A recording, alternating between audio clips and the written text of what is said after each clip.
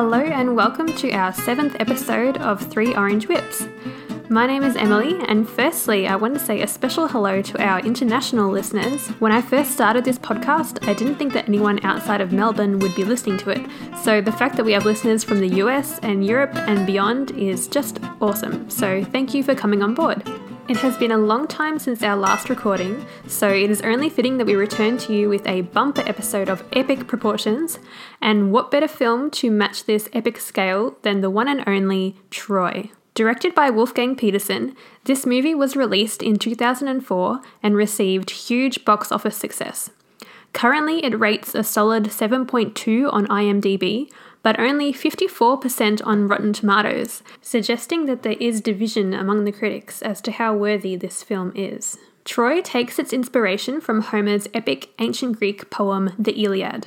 When the daring and devilishly handsome Trojan prince Paris, Orlando Bloom, absconds with the beautiful and alluring Queen of Sparta, Helen, Diane Kruger, he provokes the wrath of her husband, Menelaus, who asks his brother Agamemnon to raise an army, attack the city of Troy, and retrieve Helen. Among the Greek armies is Achilles, played by a brooding Brad Pitt, and on the Trojan side we have Australia's own Eric Bana as Prince Hector, and fellow Aussie Rose Byrne plays Briseis, a Trojan priestess who is taken prisoner by the Greeks. Fantasy fans may also rejoice in the appearance of Sean Bean as the wily King of Ithaca, Odysseus. Troy looks fantastic on a big screen, with cinematography by Roger Pratt, who also worked on Harry Potter and the Goblet of Fire, and with a moving musical score by James Horner, who also did Titanic and Avatar, and with many epic battle scenes. You're also going to want to turn the volume up when you watch it. The screenplay was written by David Benioff, who is best known for his work on Game of Thrones. Joining me for my foray into the world of Troy is the wonderful Elizabeth Blue, who shares my enthusiasm for all things classical. Elizabeth is also working on some really cool podcast projects of their own, so go and check out their Instagram at eeblue, that's e.e.blu. Sit back and relax as Beth and I dissect this timeless tale of rage, war, and glory. Okay, so welcome to our special, I think we can call this our isolation episode of 3 Orange Whiffs. My name is Emily and I am joined by a very special guest. I am here with Elizabeth Blue. Hello. Welcome, Beth. Thank you for having me. Oh, you're welcome anytime. Thanks for being willing to delve into the world of ancient Greece with our film for today, which is the 2004 Wolfgang Petersen film, Troy. I'm so excited. It's one of my dear favourite films. And you, so we're both massive fans of classical mythology and ancient Greece. However, I was shocked to discover that you hadn't watched Troy in its entirety in a long time, if at all. I don't know if I've watched it in its entirety, and I must have watched it release year, if I did. That's a long time ago. Yes. many moons ago. In the time it's been since I've watched this movie, we could have had a Trojan War of our own. So. Oh, we could have. Yeah. Yes. And we could have made it halfway home for as far as Odysseus goes. Yes. He'd be halfway home. I'd be chilling with Circe right now, which frankly is the best. Great isolation vibes. Great ISO vibes. So appropriate. Yeah. Okay, so I'm going to give you this cover. This is the DVD cover. Tell me, what are your first impressions? Well, looking at the cover, it's got all of the key things that, every Troy fan would want. But yes, what I see is Brad Pitt, Eric Bana, Orlando Bloom. So you know what you're getting in for, pretty boys. Yeah. Then there's some spears, and there's a lot of work's been done on the hair. I think the hair is going to... The hair? The hair in this film, Beth, is just glorious. I was saying to you earlier that it could be used as a commercial for curly hair or a promotion for curly hair. We need more curly hair in media. We do. Yeah. We absolutely do. Yeah, as a curly girl myself. Well, not a girl, but curly person myself. It's giving me mad Xena vibes. Oh, the cover. Yes. Yeah, I'm getting flashbacks to Xena. Good flashbacks. Yes, I was a fan of Xena back in the day. Of course, we were both fans of Xena. And it's also a Wolfgang Petersen film, and I don't recognise that name. Yes, so Wolfgang Petersen is the director. Mm-hmm. What else has he done? Okay, so Wolfgang Petersen, since Troy, he's only made 2 other films. One film called Poseidon in 2006, and another called Four Against the Bank in 2016, neither of which I have seen or really heard of. I guess some films that our listeners may have heard of. He directed the movie Outbreak in 1995. He directed The Neverending Story, 1984. I'm sure lots of Generation X fans have excited by that. And of course, there was Hans Im Glück, the classic. Oh, the classic we all know and love. Yeah. The TV movie of 1976. So a German directing a story loosely based on the Iliad, an ancient Greek classic poem. But she's German as well, which would explain why she's in the movie. Maybe that explains Diane Kruger's casting. Yeah, I'm sure she's very good. We haven't seen it yet, so we don't know. So she's probably... you're giving me a facial expression that indicates that she's not very good. No. She is lovely and she's one of my favourite actors of all time. But no, I just had a funny expression because I have probably seen this film at least 15 times, I would say. So I should be able to describe her performance. I think she gives a good performance. I think it's really interesting that when you're told to describe how many times you've seen this when we're recording... Yeah. You say 15, but when you tell me in private, you say 30. Did I say 30? You said 30. Okay. Well, look, realistically, it's probably 15, but I wouldn't be surprised if the number was higher. So, I mean, I would say 30, but I wouldn't want to brag in case there are any other super fans out there who have seen this. So would you describe yourself as a super fan? Of this film? Yes, I would, definitely. Yeah? Yeah, it's one of my favourite films. So it came out in 2004. I was 10 years old at the time. Too young to probably watch the whole thing. And I can't remember when my first experience was watching it, but I think I was in year 7, and on the school bus, we had a bus that had a video player. Oh my God. And a little TV screen at the front of the bus near the driver. Which everyone had to cram their next to watch. Memories. And one day someone just happened to bring along Troy on video. Wait, you were allowed to bring stuff? I'm sorry, I'm more interested in this story of the bus than the story of Troy. Yeah. Not only did you get this on a regular basis, but you got to bring your own movies? What? Yes, this only happened this is maybe an twice. M-rated movie. Yes, it's an M-rated movie. Oh my God. And we watched it on the way to school. So it was usually like a 45-minute bus trip. And I watched most of Troy, actually, no, considering that the movie goes for over 3 hours, I would have only seen like less than a third of it. But I saw some of it and I was intrigued and I was really captivated by the huge scale of it, and it's really beautiful to look at, and there's obviously lots of action and drama, and there's death and there's war, and there are all these beautiful people with curly hair, and it's the curls. Yeah, it all comes back to the curls. It all comes back to the curls. And I was hooked. And then it's one of those movies that plays on TV quite often. So I think the next time I saw it was probably watching it on TV. But then, and then I was just hooked. And I've only become more and more fond of it as the years go by, because now I'm really obsessed with classical mythology.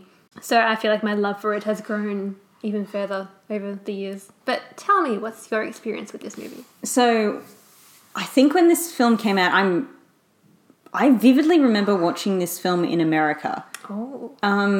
I only lived there for a year, and I'm pretty sure it was before 2004. Mm-hmm. So I don't know how I could have possibly seen this film in America, but that's what I vividly remember. Uh-huh. So I vividly remember watching this film and being very, very bored by it.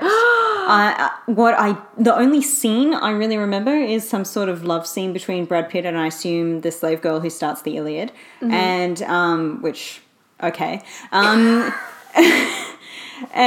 then the other scene is between my memory has conflated Brad Pitt fighting Orlando Bloom, Paris and Achilles. I've just assumed that Brad Pitt plays Achilles and Orlando Bloom plays Paris and Eric Bana plays Hector. Yes, this is all correct. Yeah, because they're the three major players. Well, Paris isn't really a major player, but those have to be the main characters, mm-hmm. If you're going to adapt it for screen.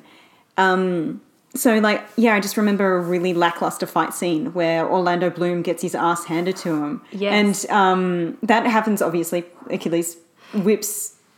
It's not Achilles who fights him in that scene. Oh, really? Who is it then? It's actually Menelaus. Oh, shit. Yeah. You see, that's another thing and probably why it didn't stick with me when I saw it so young is the Iliad obviously has tons of characters. Yeah. Because it's an epic. And Lots of angry men fighting each other. Lots of angry white men fighting each other. It's a tale as old as time, literally. But I'm going to be really interested to rewatch this film and just basically realign my memory and see like what I remembered correctly, what I didn't. And also Sean Bean is Odysseus, which is such a weird casting choice. Yeah, tell me, why do you think it's a weird casting choice? Because I love him as Odysseus. Really? Okay, Yeah. because I've never seen Sean Bean in a really, really intellectual role, and for me, Odysseus is obviously a physically strong character, but his main strength is his cunning and his intelligence. That's what separates him from everyone else around him. Yeah. And Sean Bean just never had that edge to him in anything I've seen. Obviously, he's a great actor, so maybe I'm just about to be really surprised. But like, it's just maybe he's been more typecast as a bit of a brooding Hulk in my mind. Like, not really. Okay, my Sean Bean is very much. Tell me, what's your Sean Bean experience? My Sean Bean experience. When you think of Sean Bean, what's his role that you immediately think of? Well, Lord of the Rings. Yeah. Like, yeah, and just like. Boromir is not a smart dude. Yes, that is true. And I think that's why like obviously I've seen him in many other things since. Most recently, he played Stinger, the bee character in Jupiter Ascending. That was great. I loved that movie. Yeah. Jupiter Ascending, one of the cinematic classics. One of the greats. Anyway, we're on a tangent. Let's bring it back. Okay, bring it back. So when you think of Sean Bean, you think of Boromir. Yeah. So thinking of him as Odysseus to you is not the immediate. Yeah, and the other major, image. like, the other iconic character I know him as is, of course, Ned Stark. Ned Stark, yeah. Yes, I nearly called him Ned Snow. So I'd just be mobbed by Game of Thrones fans. Ned Stark, who is also, he's intellectual in that he's smarter than a lot of people. He's a wise man. But he's not, like... He's definitely not cunning. Cunningness is not his forte. That's why he dies. Mm-hmm. Oh, it's revisiting his death is still traumatic for me, even though it happened so long ago. Those are my two characters, which are it's a very specific typecasting that I have for Sean Bean in my brain. Yeah. So I don't know, what was your Sean Bean experience, Emily? My Sean Bean experience, well, the first one would have been Lord of the Rings, same as you.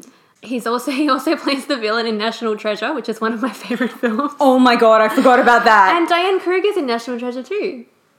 So... Oh my god. There you go. Double feature, Troy and National Treasure. Yes. So that... Yeah, and then I saw him in Game of Thrones, and then I loved him because his role in that was really wonderful. And then I kind of when I revisited Troy, I thought, oh, hang on, Sean Bean is Odysseus in this. And then, of course, it just made me love the movie even more. So I never, seeing him as Odysseus was never seemed odd to me. I think because I'm so fond of him as an actor that I kind of thought, oh, Sean Bean as Odysseus, how could that not work?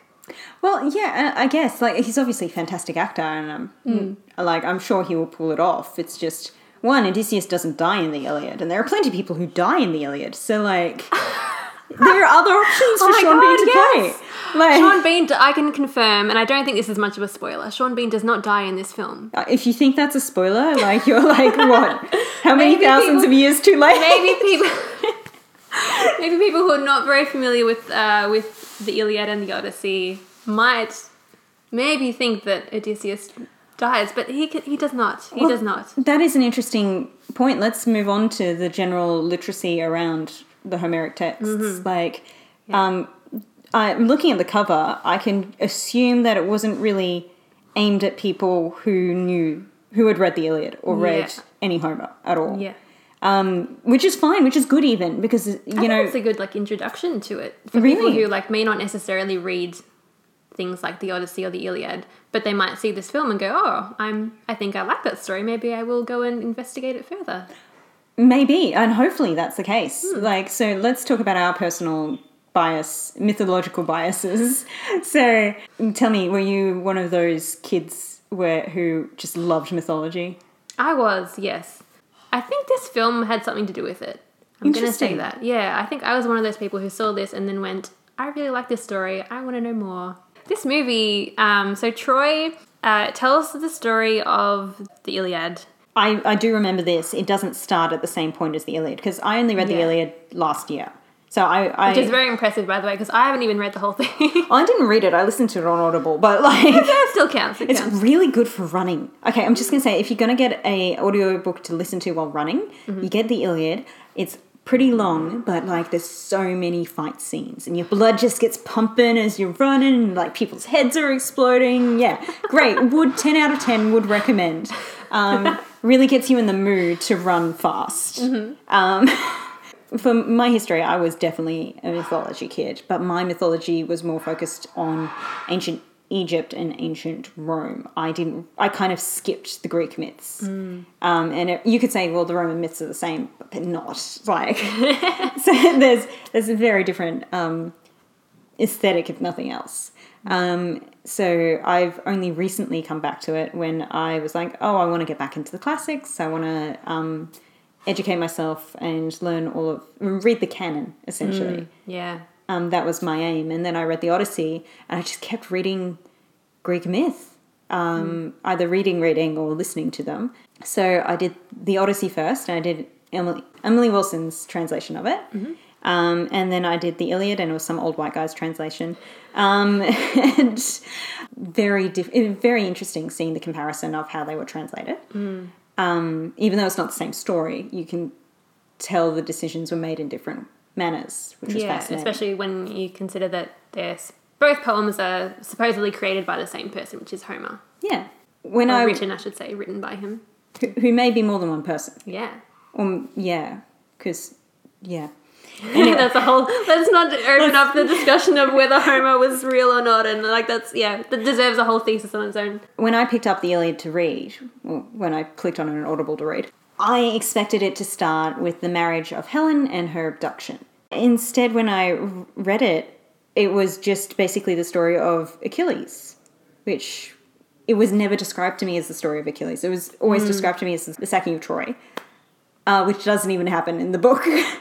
Yes. Like, oh my goodness, yes. The horse doesn't happen? Like... Yeah, exactly. So in the Iliad ends at the point of, more or less, at Hector's death. Yeah, which also no one mentions, is actually really tragic. It is very tragic, yeah. And Achilles is still alive at the end of the Iliad as well, because he also famously dies in Troy, and that doesn't get seen. So it's basically this rivalry story between Achilles and Hector. Personally, from my standpoint, 4,000 years later? Yeah.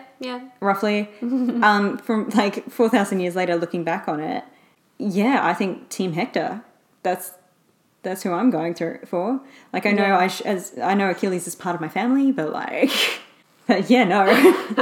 Hector had the moral right here. Like, yeah. And he dies and it's really tragic, and the plight of the Trojans is seen. Like, you see both perspectives, and you also get a little bit with Helen, where she's been there for 10 years and she still doesn't, like, she has this argument with Aphrodite about whether she wants to go and, like, she doesn't want to go and sleep with Paris. And Aphrodite's like, well, you got to do it, bitch. Yeah, that sounds like her. Yeah, that's peak Aphrodite. Yeah, it's a completely different story to what you may think it is. And I think all the things that you just mentioned there are dealt with very well in the film. Except for the Aphrodite bit. Except because she's not there. Because none of the gods are there. None of the gods are there. Which is like 50% of the book. Yeah, so you just remove all the gods and condense it from 10 years into a couple of weeks, and then you have this film. I don't know what to expect now. Yeah. Because the way that it's told as if it was, like, it's told as historically accurate as it can be. Minus, apparently, I've heard that the costumes are really not historically accurate, but let's just... Obviously, it looks like Xena. Xena was made on like a $50 budget in New Zealand. Like... So if you ignore the costumes, it's told as if this really happened, so therefore there are no gods in like a physical form. The gods are mentioned many times, but you don't actually see them, and they don't take part in the war as they do in the Iliad. I just don't know how they can even... The gods contribute so much to the story of the Iliad. Like, they're the framing of the device. It's all about this battle between gods and the tides of battle are dictated by the will of the gods, literally jumping into the battlefield of fighting, and then Zeus getting angry about that, and like all sorts of stuff. And like the only reason like Achilles is so powerful is because of his godmother, and I'm really really confused about like if it's even worth saying it's based off the Iliad, or if it's just based off the myth. It says at the end of the film, I think just before the end credits, it says inspired by the Iliad, or inspired by Homer's Iliad. So it doesn't claim to be an adaptation of the Iliad, it claims to be inspired by the events of the Iliad. But I feel like this, does it have the same core? Because if the core of the movie is this rivalry between Achilles and Hector, then absolutely, I think it would be considered an adaptation or even inspired by it. But if it doesn't have the same core, then I think it's just a marketing ploy to get people to watch it. And maybe to get people to watch it in English class specifically. Yes. Well, I'm really interested just to hear what you think of it after we watch it then. Sure. Are we going to drink our drink? We are. So speaking of our drink, we decided to find out what kind of drinks people may have had back in the days of ancient Greece. And one of the recipes that came up was for barley water, and that the ancient Greek name, and I don't speak Greek, so I won't be able to pronounce this correctly. Kykeon. Yeah, we'll go with that. We'll go with kykeon. Yeah. So basically, this is mint barley water. So it's barley water with mint leaves, a bit of maple syrup, and a bit of lime juice in this case, but the recipe requires lemon juice. I think it'll be fine though. It was a big lime. It was a big lime. Cheers. How do we say, what's a traditional Greek way of cheering? Seeing as we're striving for historical accuracy here. We are. And I don't know. Cheers. Cheers. Cheers. We should say something to the gods. Oh well. Drink libations to the gods. Well, okay, so one thing that I feel I need to mention, and one of my favourite things about this movie, is that it is made with this classic, old-fashioned style that I don't think we have seen since this movie was released. And I think it was done intentionally to suit the kind of epic scale of it. It's almost got that like Ben-Hur vibe that you don't get very often with these big budget films. But when you're setting a film in ancient Greece, or ancient Troy I should say, about the Iliad, it kind of needs that big scale. So one of the techniques that the director has used in this film, and he uses it at least twice, 2 times that I can definitely remember, is the slow motion close-up, I think you could call it. And it always happens when a character has just said a really important line, or they're about to say something really important, and it's kind of the director's way of saying, okay, audience, pay attention, they're about to say something really epic and really important to the story. And it's really corny, but I love it. And so I'm excited for you to see these moments when they happen on the screen. And they happen at really important turning points and plot points. Oh no.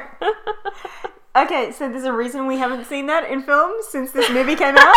I just want to say that first and foremost. And second, you know how I said I was excited to watch this movie? Yeah. I'm excited because I'm excited to critique it. Yes. Okay, let's dive in. Listeners, be warned that spoilers ensue. Okay, we just finished watching Troy. we did just finish watching Troy. It was a long movie. It was a long movie. It was a long movie. For anyone who's interested, the exact length is 157 minutes. That's a lot of minutes. It's a long film. We did have to have a brief intermission about a third of the way through. And then another third. Every third we had an intermission. So what are your first impressions after watching that film? Well, it had some really great moments.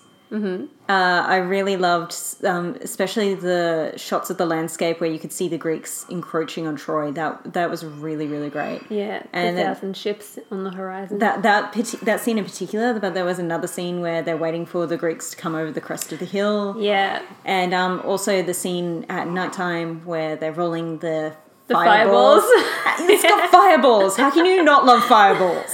Like, Lots of good fire action in this movie. Lots of good fire action. Yeah. I know you said the costuming was not... Yeah, I've heard that it's not accurate. It's kind of like a mishmash of different eras put together just for the aesthetic look. But damn, it looked good. They looked pretty fine, didn't they? I feel like they figured out that the main demographic of this film was going to be horny straight women, and they just went all in. And I've got to commend them for that. I've got to commend them for that. Yeah, it was a really interesting take on things. Interesting take on Achilles. So what do you think of the Achilles-Hector dynamic? There wasn't really much of one. Like, there's that one scene in the temple where he's like, hey, I'm not going to kill you today. And then, like, there wasn't enough scenes dedicated to that. And I feel like there was a lot of scenes that just didn't need to be in the movie. And, like, as I said earlier, they're dealing with a lot of characters. But it would have been nicer to have more of a dynamic between those two characters. They were each individually developed, but not in a way that made it a really strong parallel that you see in the Iliad. But they were both very true to the source material, I feel. How do you feel about it? Yeah, I agree. I mean, I haven't read the Iliad properly, but whenever I do read something that features Achilles or Hector, it does seem that they pretty much nailed it in the movie, because it seems to be quite true to their characters and personalities and the way that we regard them whenever we read those epic poems, or even whether we're reading, say, the Song of Achilles by Madeline Miller, and the way that she portrays Achilles. I still, whenever I read anything that features Achilles as a character, I just picture him as Brad Pitt. I can't help it. I think they did a pretty good job with this movie. I haven't read the Madeline Miller Song of Achilles. I've read her Circe book, but I haven't read Song of Achilles. That's on the read list. But yes, I feel like they did a really good job at making him... Like, obviously, they made him the protagonist of this story, which makes sense. Like, he's the one who kind of decides everything. And then Hector's kind of meant to be the dual protagonist in that he gets quite a few scenes. Yeah. I don't know, maybe he's just a secondary character. I don't know. I feel like they did a really good job of making the changes they needed to make to pull this off. Mm-hmm. Because there was no way that you could do a straight adaptation. So they made a lot of really smart decisions in terms of getting a proper story arc and making it well-paced. Like, it's long, but it's well-paced. Yeah, I agree. I do feel like they could have just gotten rid of any scene with Paris in it and the film would have been better. But, of course, they need him for the plot. Yeah, he is necessary to the plot. There was one scene in particular that you found very hard to sit through, and it was when Priam is giving Paris the sword of Troy. And he says, as long as this is in the hands of a Trojan, our people have a future. And you were just rolling your eyes and groaning, and I kept saying, no, this is important, it'll come back later. It didn't need to be there. It didn't need to be there. There is no reason to add on this extra metaphor. There are so many metaphors being played with right now. We don't need a sword of Troy, which just never existed. And I get it. We wanted to hand it off to Aeneas. And I was just, there didn't need to be a sword. It made no sense. And I know they kind of had the payoff at the end with handing it to Aeneas, and it's like, yes, you will take the sword and you will go found the city that will then become Rome. Yes. And it was all very and Aeneas is too young, by the way. He's meant to have a son and he's meant to have a wife who dies in the pillaging. Also, where was Cassandra? Where was my bae Cassandra? There was already too many characters, but of the characters that were cut, most of them were female. Yes. Which is weird, because what I really liked about the Iliad was that there are a lot of females in there. There's so many female characters. Yeah.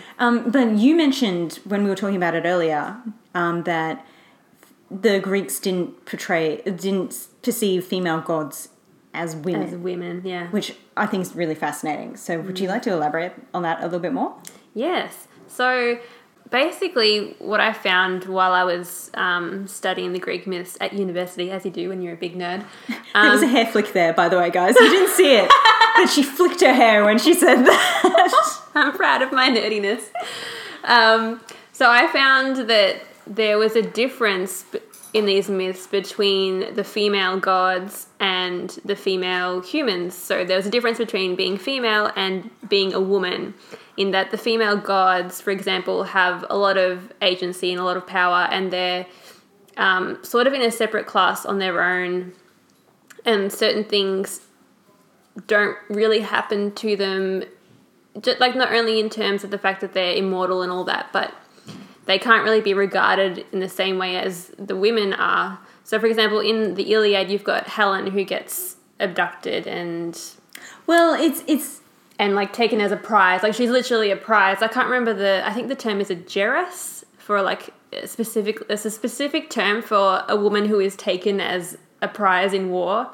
And, like, that's... Of course there is. Yeah, of course.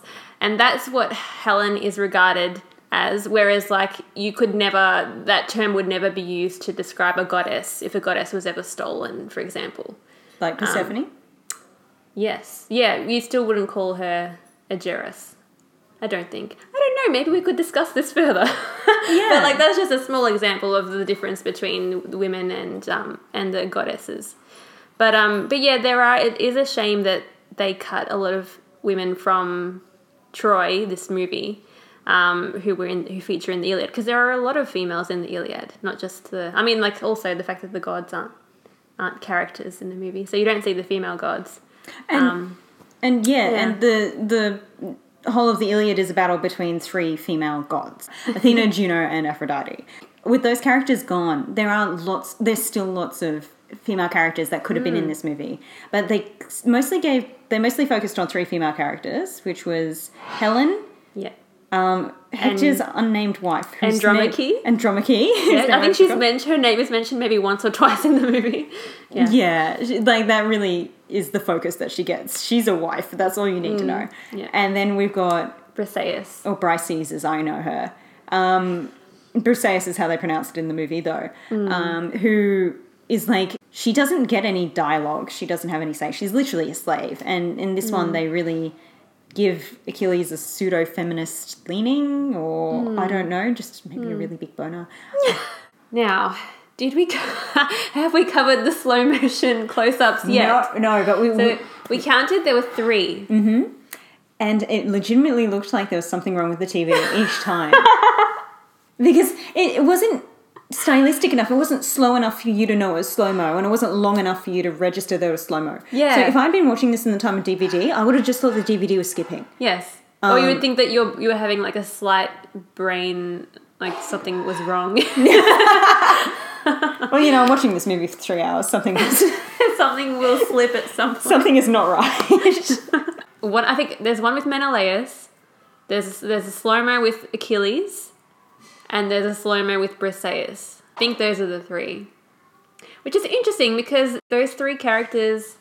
I mean, I guess, like, everyone's plots are intertwined, but, like, I don't know. Do you think they're significant, those 3? They're 3 almost separate plots. Yeah. And Achilles and Briseis has that crossover. Yeah, they have their love story. Quotation marks. marks. That's not a love story. That's Stockholm Syndrome. Though I did love the conclusion to her story arc. Took the wind out of Clytemnestra's sails, but yeah, it was nice seeing Agamemnon killed by a woman because got to keep with the classics. Can we talk about Agamemnon for a second? Oh yes, please do. But can we call him Aggie, because I know I'm going to mess up his name if we call him anything else. Okay. Agamemnon. I can't even say it. Agamemnon shall now be known as Aggie. Yes, Aggie. Continue. So Aggie was a bit of a caricature in this film. Like, I did not like him from the get-go. I think I texted you, like, Agamemnon had it coming, like, after I read the first chapter of the Iliad. I can't remember. I'm pretty sure I texted you about that. Sounds right, yeah. Yeah. But, like, he is an absolute monster in this film. Like, he's very much played for, like, the, evil rapist role. He's a warmongering villain. They're not Team Aggie. I feel like it almost let the rest of the film down because he is a somewhat nuanced character. Still evil AF, but he's somewhat nuanced. Yeah. In the original source material. What did you think of him, if you had any thoughts of him at all? Yes, I agree. Yeah, he is absolutely 100% the villain, and there is no Yeah, he's 100% dark. There are no redeeming qualities about him whatsoever. But there aren't really any scenes where you look at him and go, oh, I kind of sympathise with him. You don't get that at all. No, you're not meant to, but even more, like, all the other characters do morally ambiguous things. Like, Paris steals Helen, Hector defends Paris, and possibly lets Troy burn due to his pride. He could have easily had made a deal with Aggie. That was, when we watched that scene, I literally said out loud, that is a very generous offer. Yeah, so there's a scene in the film, so it's just before Paris and Menelaus have their one-on-one duel. Oh, speaking of, twinks just can't catch a break in this movie. Like, you don't know what a twink is, do you? Oh my Sorry. God. And the listeners will love it. So it's just before that fight, Agamemnon or Aggie. We put this nickname in and then we can't keep to it. So Aggie says to Hector, look, we can avoid all this bloodshed if you give Helen back to my brother and you agree to fight for me when I call on you. That's what Aggie offers. And Hector says no. And it's kind of out of character for him. Yeah, and you said to me, that's actually a good deal. He should a very probably good take deal. it. It's a very good deal. No one has to die, except Helen, but like she doesn't have a personality anyway, so and the Greeks don't seem to give a shit. The Trojans really did care about women though, in terms of they treated them like actual characters. They didn't get any positions of power, but like it was an interesting portrayal to make the Trojans so sympathetic. Yes. Yeah. But yet to make Achilles the protagonist. And what did you think? So you weren't, I gather you weren't that invested in the Achilles Briseis love story, quotation marks. What did you think of the ending, the final scene between Achilles and Briseis when he gets shot and dies? Oh, that was pathetic. I don't know how Achilles dies canonically. That's a good question. I should know this. I know he's buried after Troy because I've read Euripides' Hecuba, who wasn't in the film. Yes, Hecuba's not in the film, disappointingly. So that's Priam's wife. She's the queen of Troy, essentially. She's not in the film. Just where are my Trojan women? I just want my Trojan women. But no, they're not in they're not in Troy. Not in this Troy. No. Yeah, so I don't know how he dies canonically, but It has something to do with his heel. Yeah, well, in the myth, he's dipped by his mother. In the river, yep, but she holds him by the heel, therefore the heel doesn't get... I don't know why she didn't just turn him around and like hang him from the other side, but whatever. Yeah. And then she was going to burn away all of his human parts and that would make him immortal. Ooh. But his father burst in and stopped that from happening. So she left the family. But she still comes and visits Achilles during the course of the Iliad. So, but he gets there's a lot of focus on him getting shot through the heel, and then he Boromir's his way out of it. That was such a Boromir moment when he gets all those arrows in him in the movie. Yeah. And he just pulls them out and keeps going like, it's Lord of the Rings all over again. Well, yes, this did come out after Lord of the Rings, didn't it?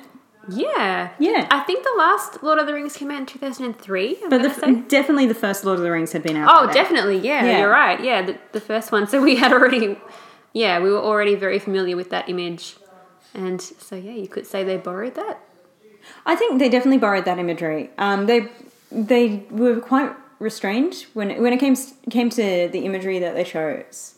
They put all of their focus onto these big, grand, wide shots showing epic scenes. Like when Troy is burning, there's this camera pan up and you see Troy burn. And it's quite a beautiful shot. It's a horrific act, but it's quite a beautiful shot. Yeah. I think the film falls through when it comes to like shots that actually have characters in them, which is ironic, which is most of the film, you know? So like there's a scene where the Greeks are coming in and sacking Troy. And it was kind of dull. I'm not inclined towards that sort of scene, but what did you think of that scene? Like, it's stretched on for a long time. The time period didn't make sense because Achilles was running in trying to save his lady love. We mentioned this as we were watching it. So in the film, Achilles is inside the Trojan horse when it comes into the city. And then that night, when all the Trojans are asleep and the Greeks come out of the horse, Achilles is one of those Greeks and he comes out and he immediately starts running towards the center of the city presumably looking for Briseis. And then cut to when all the rest of the Greeks are storming through the city. He should be ahead of them because he had a big head start, but yet he's just like suddenly surrounded by Greek soldiers who are terrorizing everyone and burning things and stabbing people, and he's just there. And Beth said, how is he not ahead of all this? It just doesn't make sense. Yeah, and I said maybe he got lost, which we said was possible. Totally plausible. Totally plausible. But yes, he could have made better use of his time. Absolutely. Yeah. I think it was meant to build up tension, and it just failed. Like, it was the climax of the movie. We've had Hector die.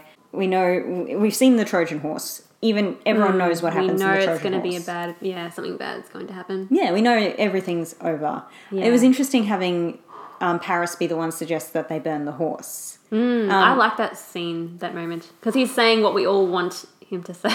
And they leave it ambiguous as to what happens to Paris and Briseis. Like, you can assume that they made it out of this exit. Or we assume, yeah. Yeah. She just disappears in the chaos of Troy, and hopefully she's still all right. Like, yeah. With her cousin who's become Hector throughout the course of the movie. Yeah. So that was a really interesting character arc for Paris. His character arc was very tight. Yeah, actually, you're right. Yeah, because it starts off like, I'm just a naive kid, I'm in love, to I'm going to sacrifice myself for the greater good of Troy. And save my people. And pass my Trojan sword onto this young man who I know is going to... Young random man. Did you love, by the way, how Aeneas is posing with his father in the exact, like, famous Aeneas pose with his father holding on to him? So when Paris says to him, "What's your name?" we know he's going to say Aeneas. We just know it's him. Who else could it be? Carrying his father. And I'd mentioned like 10 seconds earlier, like, so because Troy was burning, and like I'd turned to you and I'd said, this is where the Aeneid starts. And you're like, just wait. I'm like, ooh. They didn't need to have the fucking sword, okay? That sword did not need to be there. That sword did not... I'm very angry about the sword. That movie was like 5 hours too long, and that sword could have easily cut that runtime down significantly. And, okay, let's talk about armor for a second, because armor plays a huge role in the original story, in the original poem. And everyone wears the same armor in this movie. You pointed out that it's quite hard to distinguish between the two armies during the big battle scenes because their armor is so similar, especially in color. I guess the only real distinction is that Achilles has his myrmidons and they're all in black. And then Achilles himself is supposed to have a very distinguishable golden armor, which you do see in the beginning. But then I think they were trying to show that it got like dirty during the days of battle, and then like by his last fight scene, it doesn't look gold at all. It's just dull completely. Maybe it's because he is no longer a hero because his soul is so tarnished. Yes. And how he has fallen because of a woman. It just made that whole scene with Patroclus kind of fall flat. Because, like, all of the Greeks look kind of the same. There's no individual armor to identify anyone in particular. And all of the Trojans, they have that beautiful, I want to say, it's almost quilted. It's like patchwork armor. Yeah. I think it's Byzantine inspired. Yeah, I think so. And that's quite lovely. But they're all wearing the same armor. Yeah. So you know what side they're on, but you don't know who they are just by the looks of them. Like, the characters' faces you recognize, kind of. But, like, and their silhouettes are all very similar. Like, you've got Ajax is the only one who stands out in terms of silhouette. The size of two men. Exactly. And enormous. He's got a giant hammer. And he's got a big hammer. That was a great hammer. That was a great fight scene. Great hammer choreography. Can we talk about the fight scenes for a minute? Yes, please. I loved the fight scenes in a lot of this, but sometimes the fight scenes were really rubbish.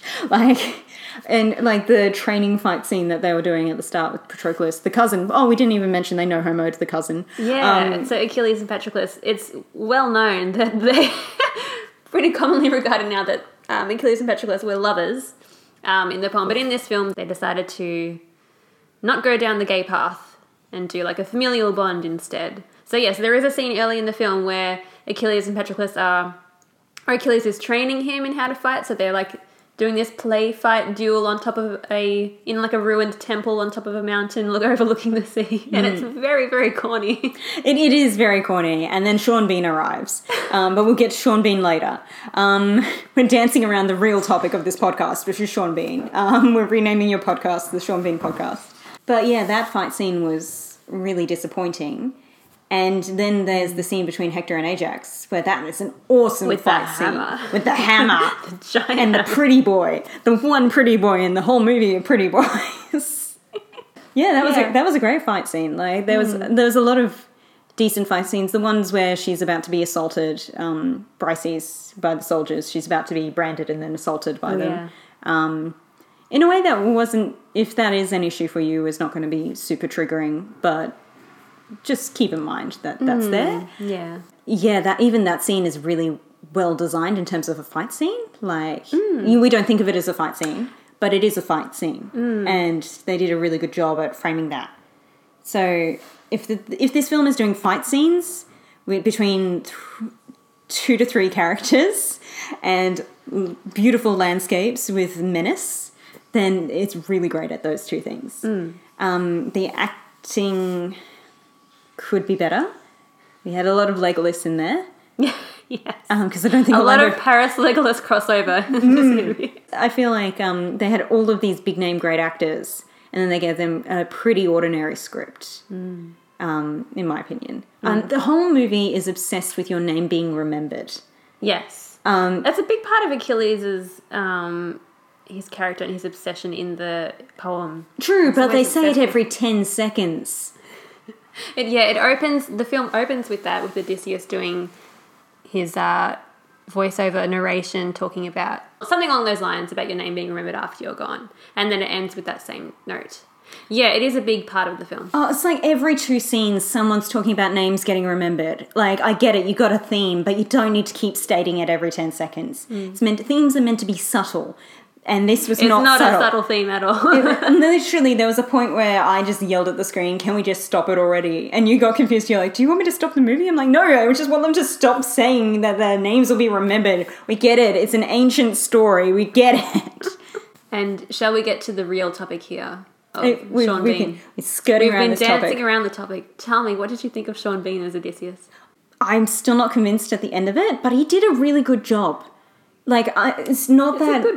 I enjoy him in this. Yeah, I think it's just a case of I had a very particular mental image of how Odysseus would act. I always viewed him as a very skinny, kind of slimy character. And this was that wasn't what they were going for. Like, Odysseus was considered more honourable, wiser. Yeah, like, he's meant to be wise, but, like, not in an honourable way. Yeah. And they didn't, like, even go into the story about how Odysseus tried to get out of the war. By pretending to be crazy. Like... Oh, I totally forgot about that. Yeah. Yeah, they just... I feel like they neutered his zaniness. They definitely did, yeah. And I don't think that's... Sean Bean did a really good job of, like, bringing that in with his acting. Like, there's a scene where they're presenting Aggie with all these gifts, and Sean Bean just turns and, like, rolls his eyes at Brad Pitt. That's such a great scene. That might be my favourite moment in the entire film. Oh, yeah, where Odysseus and Achilles just kind of share this look of, I can't believe we're both here, and this dude here is our king. Yeah. Yeah, it's, like, we've all been there. Like, we've all been there. So relatable. Relatable Odysseus moments. That's what I want. It was a fun movie. I'll give it that. It's very fun. Yeah. Yeah. And as I said, love the fight scenes. Love the boat. Can we talk about the boat? Oh, the boat, yes. The boat tent. The boat tent. Yes. Yes. This is something that I had completely overlooked during the many times I've watched this movie. But so after the Greeks land on the beach, I think it's the scene where all the Greek kings are presenting Aggie with the gifts. Yeah. Good job, good victory. We took the beach.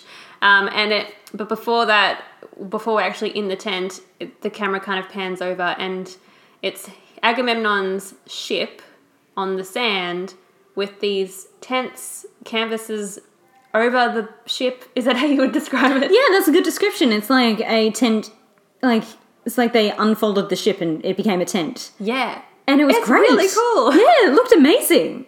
A great set design. Lots of really good props, actually. Like, obviously, fireballs. But also... Don't forget the fireballs. Don't forget the fireballs. But also the horse was very aesthetic. And Troy itself was a beautiful city. It's the most beautiful city we see. We see several Greek cities, and then we see Troy.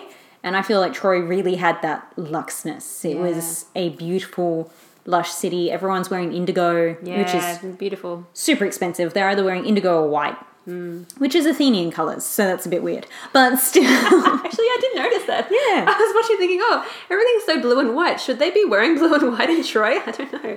Well, there was a scene, like, back-to-back where they're wearing that weird, like, V-neck shirt. Yeah. Paris, showing off the Paris and Hector were showing off their man boobs, and then in the next scene, Achilles has got the same outfit on, and it was very visually confusing, but it was beautiful, and pecs, like who doesn't love some pecs? Aesthetically, if you got it, flaunt it.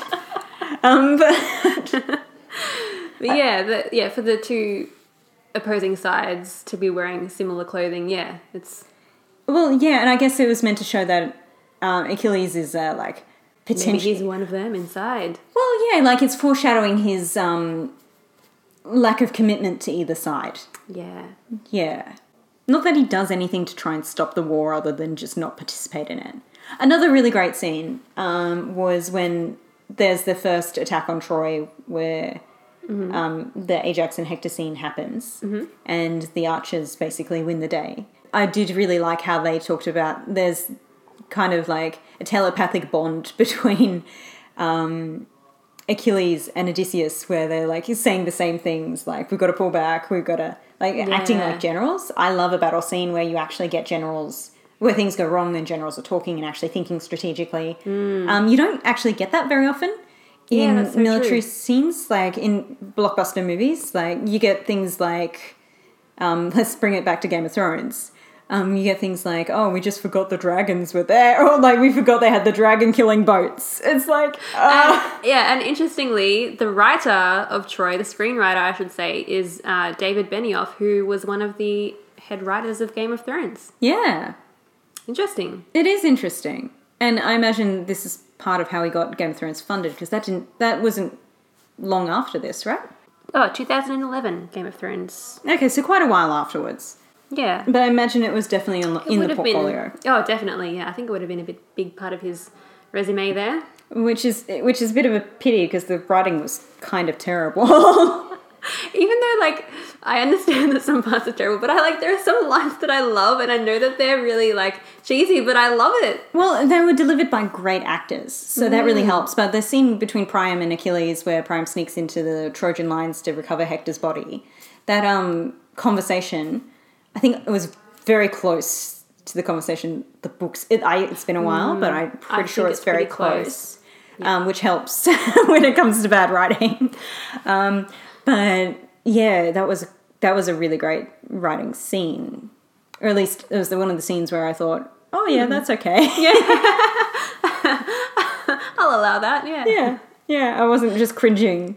And they weren't talking about names being remembered. Or swords. Fucking swords. I love swords, but no. So to cap this all off... It's going to be hard for me to rate this because it's such a sentimental film for me. And a nostalgic film, I don't know what I would give it out of 10. Do you know what you would give it? A 5.5 out of 10. 5.5. 5.5 fireballs out of 10. Fireballs. I would probably... I'd give it like a solid 7 out of 10. And but I should point out that I enjoy this film so much that... I mean, it's far, far from a perfect film, but I really enjoy it. Any film where we can sit and talk about it for so long after, the fact that we can sit and have a conversation about it and it's making us think, and we have so many nice things to say, even though there are a lot of faults with the film, I think it makes it worthy of a watch. It's better than Indifference. Yeah. Because then we can make a podcast out of it. I want Helen's flower crown. Yes. I feel like she had a lot of modern hair care going on. I know you mentioned curls early on. There were some curls in there, but that's because there were a lot of curling irons in ancient Greece, apparently. Thank you very much for joining me in my viewing of Troy, one of my favourite films, and I'm so glad that you were able to watch it in its entirety. Thank you for having me. And if people want to find out more about you, how can they find out more about you? I have a Twitter that I don't use very often, and I've just Don't we all? and I've just started a podcast called Giving Me a Space. It's an audio fiction podcast, and Emily did the introduction for it. So I did. Thank you for that. And that will be monthly recordings. So if you want to listen to space comedy drama, then give that a listen. Yeah. As they say in ancient Greece before they're about to... No, I'm not going to do that. So that's the... Well, we basically talked a lot, haven't we? Talked their ears off. We did. Oh, no, don't open iMovie. No, quit. Open iMovie. Quit. Do it. Quit, please, force quit. We've been talking for 876 bars. Wow. That's almost as many chapters as there are in the Iliad. And in C major, apparently. This is my GarageBand recording skills at work here.